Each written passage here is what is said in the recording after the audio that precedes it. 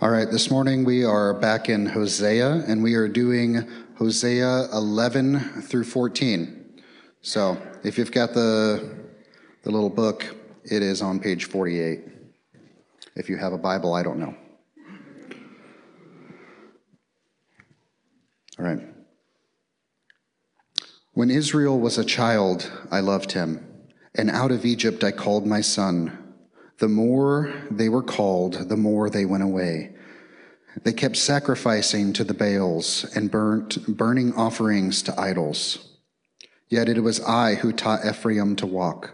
I took them up by their arms, but they did not know that I healed them.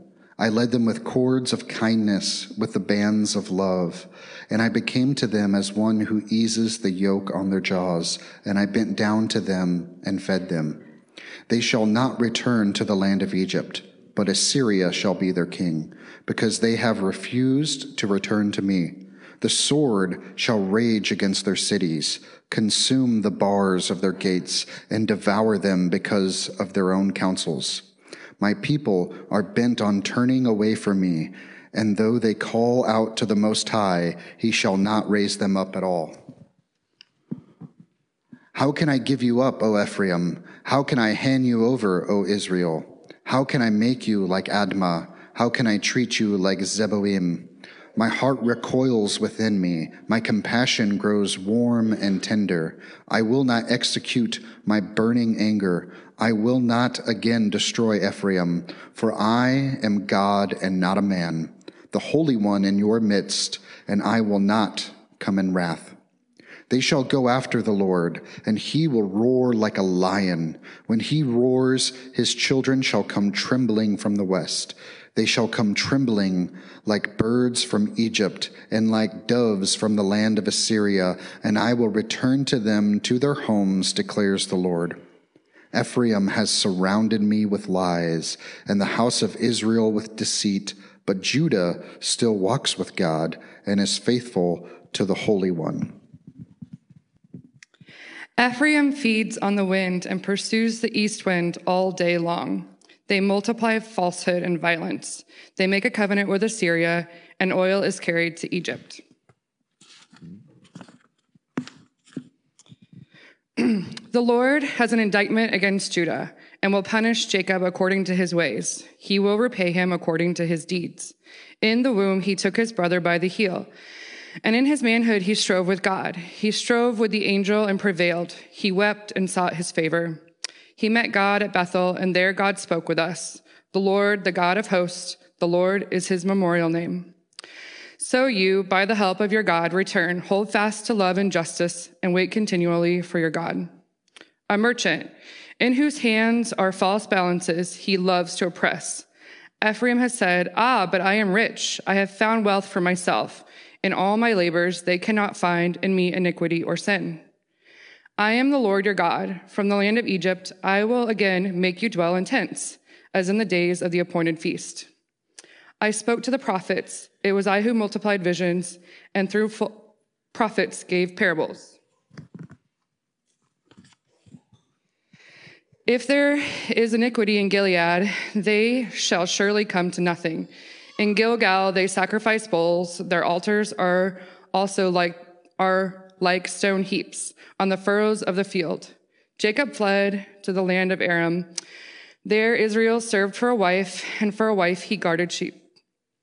By a prophet the Lord brought Israel up from Egypt, and by a prophet he was guarded. Ephraim was given bitter provocation, so his Lord will leave his blood guilt on him, and will repay him for his disgraceful deeds. When Ephraim spoke, there was trembling. He was exalted in Israel, but he incurred guilt through Baal and died. And now they sin more and more, and make for themselves metal images, idols skillfully made of their silver, all of them the work of craftsmen. It is said of them, those who offer human sacrifice kiss calves. Therefore they shall be like the morning mist, or like the dew that goes early away, like the chaff that swirls from the threshing floor, or like smoke from a window.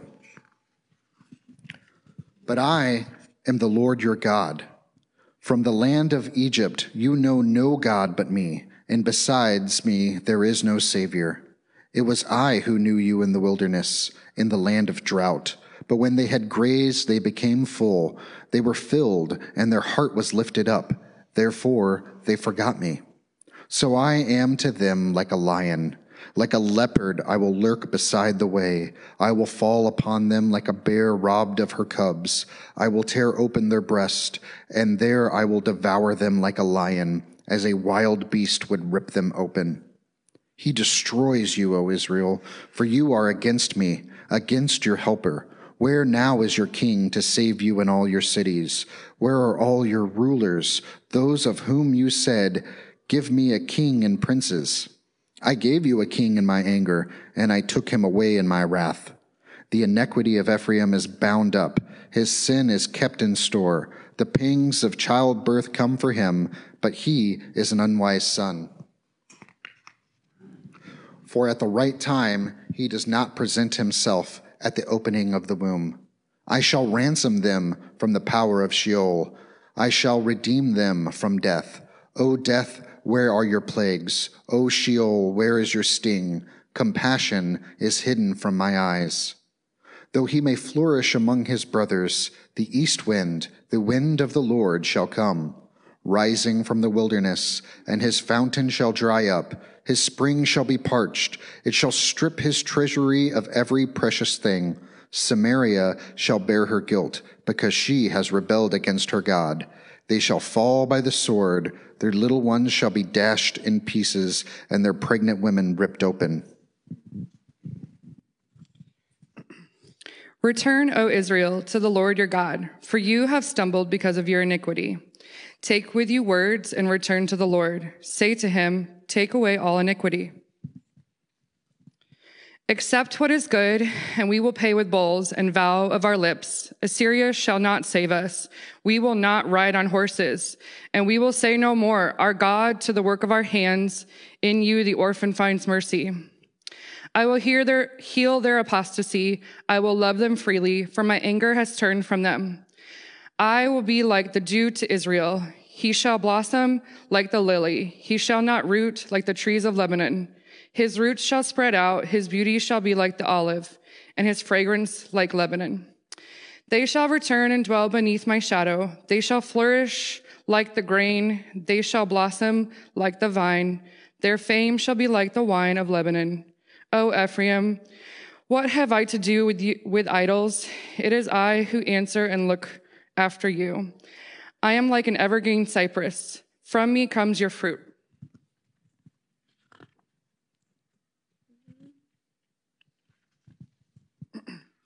Whoever is wise, let him understand these things. Whoever is discerning, let him know them. For the ways of the Lord are right, and the upright walk in them, but transgressors stumble in them.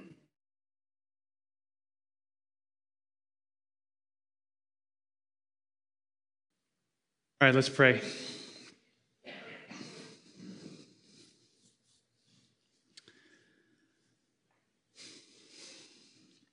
Father, we thank you for your word this morning. Lord, even a passage where you announce some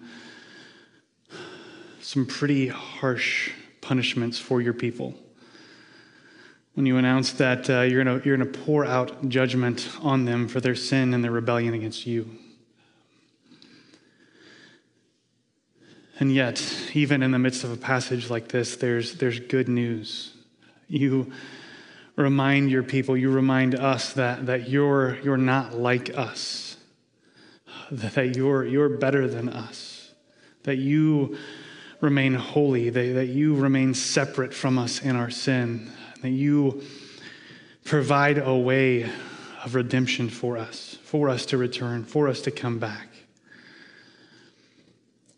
Father, we pray this morning that as we look at your word together, that you would send your Spirit to remind us of who you are, that you are a God who is holy and just, and that you are simultaneously merciful and gracious and abounding in steadfast love.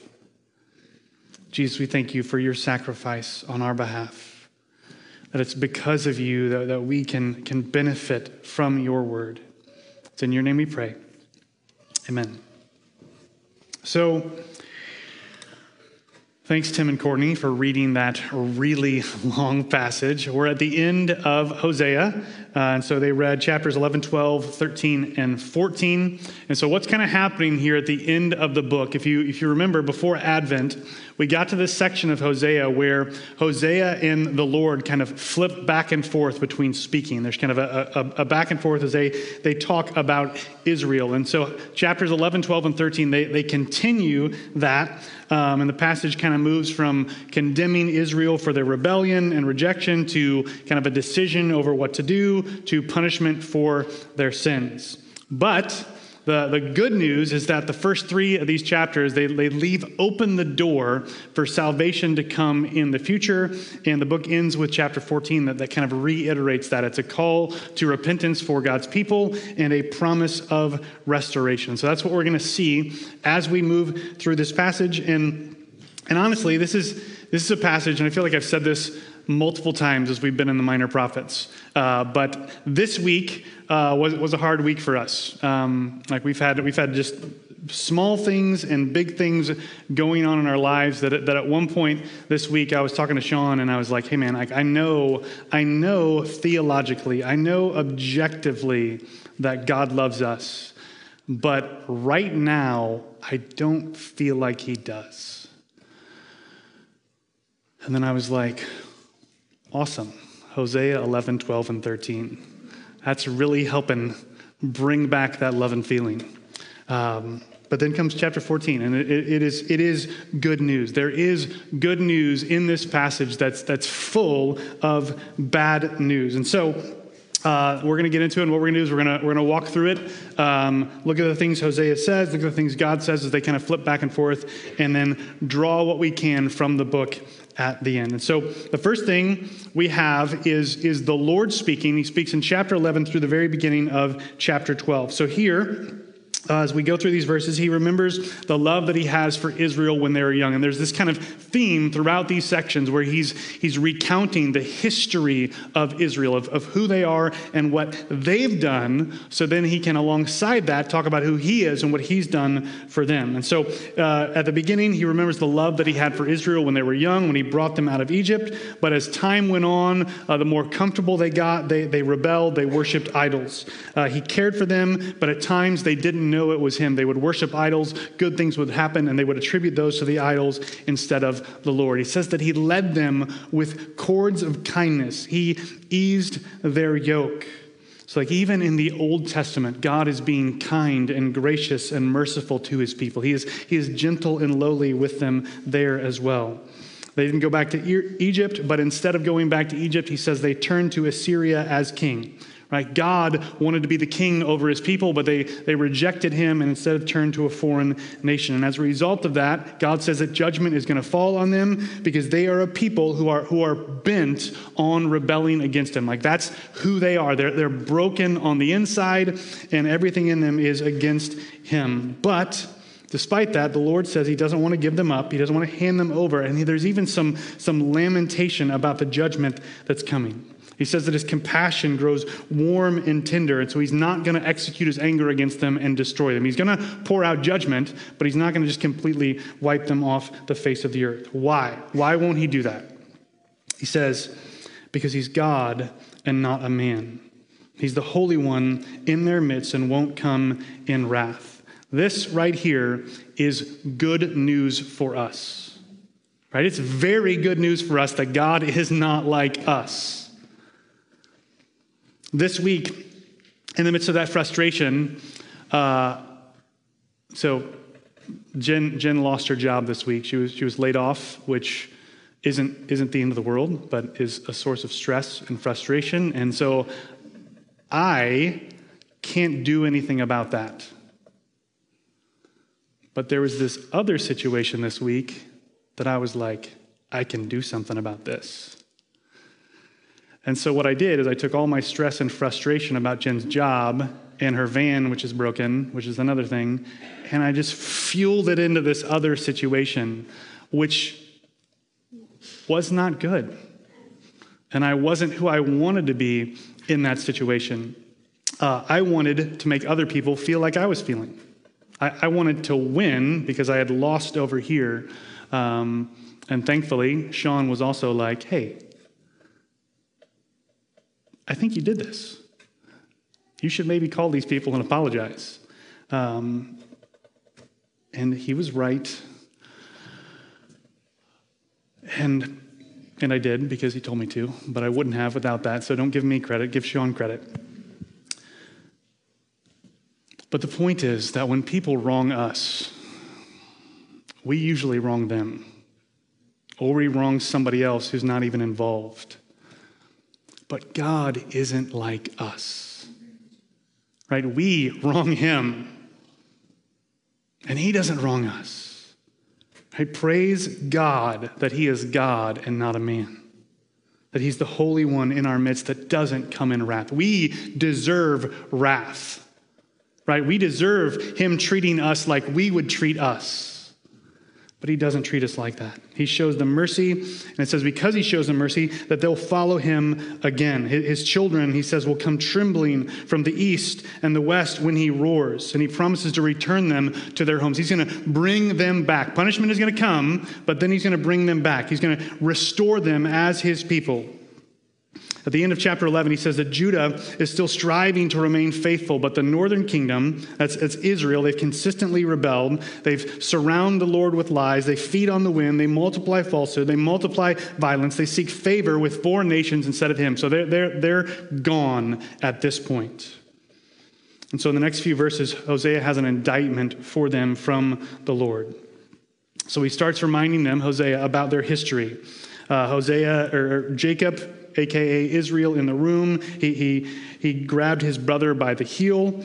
He wrestled with God. He met him at Bethel. In verse 6 of chapter 12, there's a call to return to the Lord, for Israel to kind of remember this history, to remember who they are, to return to love and justice, to wait upon the Lord.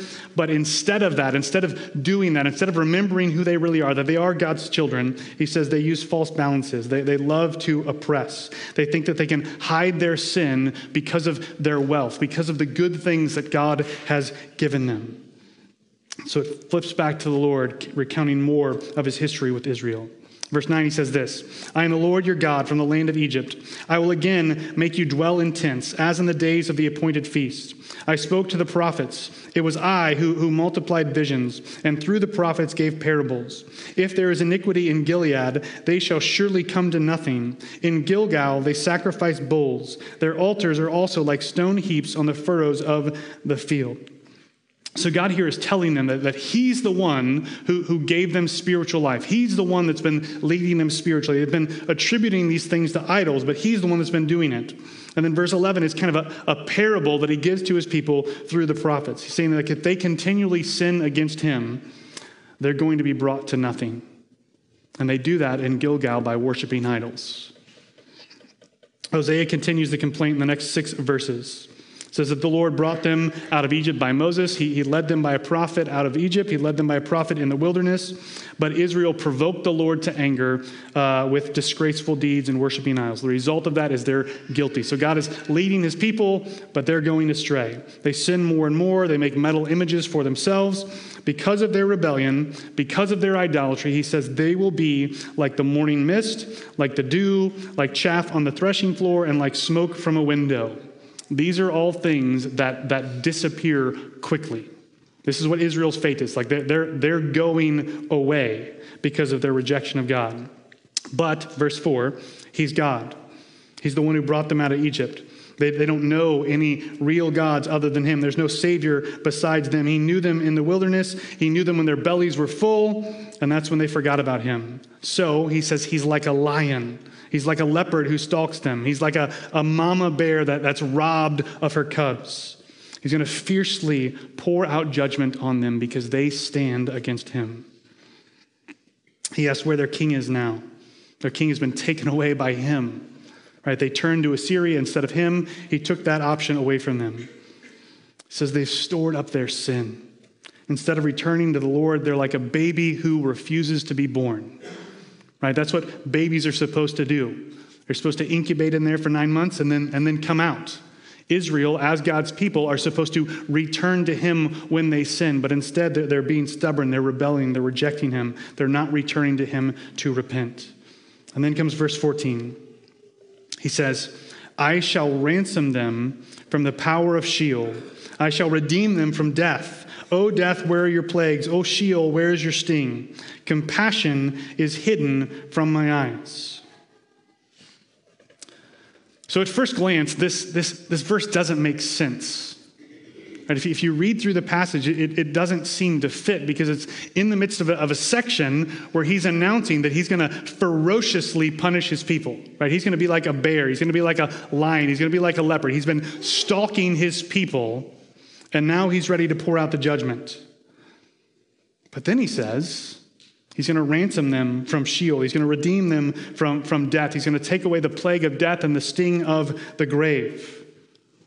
And the point here is that even in the midst of this impending doom, he's making it clear to his people that his plan for them is still redemptive. His ultimate goal for his people is to redeem them and bring them back. But the verse ends by saying, compassion is hidden from my eyes. What he's saying is that even though his ultimate plan is still to redeem his people, even though his ultimate plan is one of salvation, they're not going to avoid judgment. In this moment, it's still going to fall on his people. And Hosea confirms this in the last two verses of chapter 13. He says, though he, that's Israel, may flourish among his brothers, the east wind, the wind of the Lord shall come, rising from the wilderness, and his fountain shall dry up, his spring shall be parched, it shall strip his treasury of every precious thing. Samaria shall bear her guilt, because she has rebelled against her God. They shall fall by the sword, their little ones shall be dashed in pieces, and their pregnant women ripped open.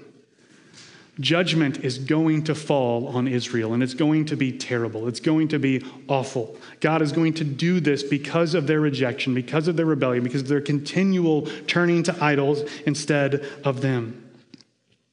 Which is why Hosea calls them to repent one more time in chapter 14. Right? You would think at this point he would have had enough. You would think at this point God would just reject them once and for all. But he gives them, in chapter 14, almost a liturgy of repentance. He says, here are the words. Take these words and return to the Lord. He calls them to return to the Lord because they've stumbled in their sin. He tells them what to say. They need the Lord to take away the sin because they can't do it themselves. They need to recognize that Assyria can't save them, that their military can't save them, that the work of their own hands can't save them. He reminds them that their only hope is in the Lord, that they're like orphans who have no one else to look to other than him. And if they repent, even after all this, God says that he will heal them. He will love them freely. He will be like dew to them that causes them to blossom and flourish. And he'll do this for them because he says he's not like their false gods. He looks after them, and all of their fruit, it comes from him. And the book ends with this proverb from the author. He says, whoever is wise, let him understand these things. Whoever is discerning, let him know them. For the ways of the Lord are right, and the upright walk in them, but transgressors stumble of them. It's a call at the very end to pay attention to the message of Hosea, to heed his words, to learn from them, to benefit them from. He's saying what God has done with his people is right. And the upright see that and walk in those ways, but sinners stumble in them.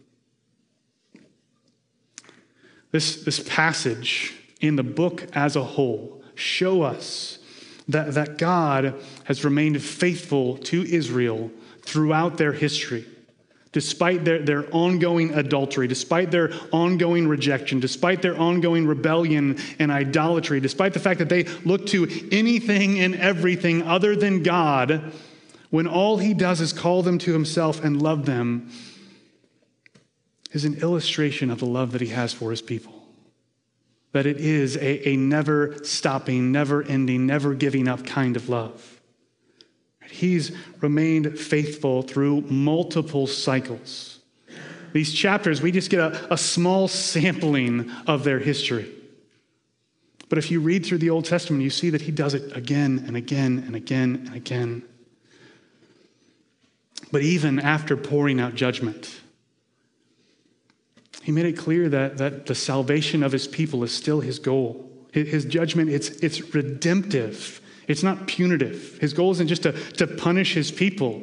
It's to bring his people back. It's to redeem them. Like Hosea, God married an unfaithful bride who continues to love others. And yet he continues to love them and call us back to himself. And in Jesus, we get the ultimate picture of the love that God has for his people. Right? He came to bring us back. He lived a life we couldn't live. He paid the penalty for our sin. He took the punishment that should have been on us. Right? He stood between us and God's ferocious judgment against us and our sin. We worship idols. We trust in ourselves. We rebel against him. We sin against him. But mercifully and graciously and lovingly, our God isn't like us. Right? He's not a man. He is holy and faithful to save. And that's the good news that Hosea has for us. That our God loves us with a redemptive love. That he loves us with a love that we don't have. Because he's not like us. He's better than we are. And he sent his son to save us. Let's pray.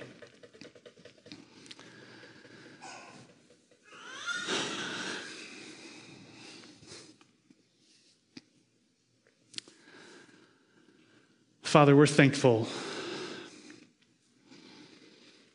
that you are not like us, and that your Son is not like us, and that your Spirit is not like us.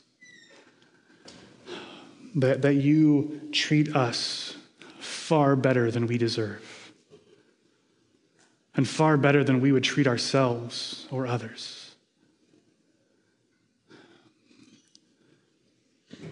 We pray that you would send your Spirit to use your words in Hosea to make us less like us and more like you. That we would see the love that you love us with. That we would experience the love that you love us with. And that it would draw us closer to you. That it would fuel our worship and fuel our obedience and fuel our pursuit of you. Jesus, we thank you that you came as the ultimate picture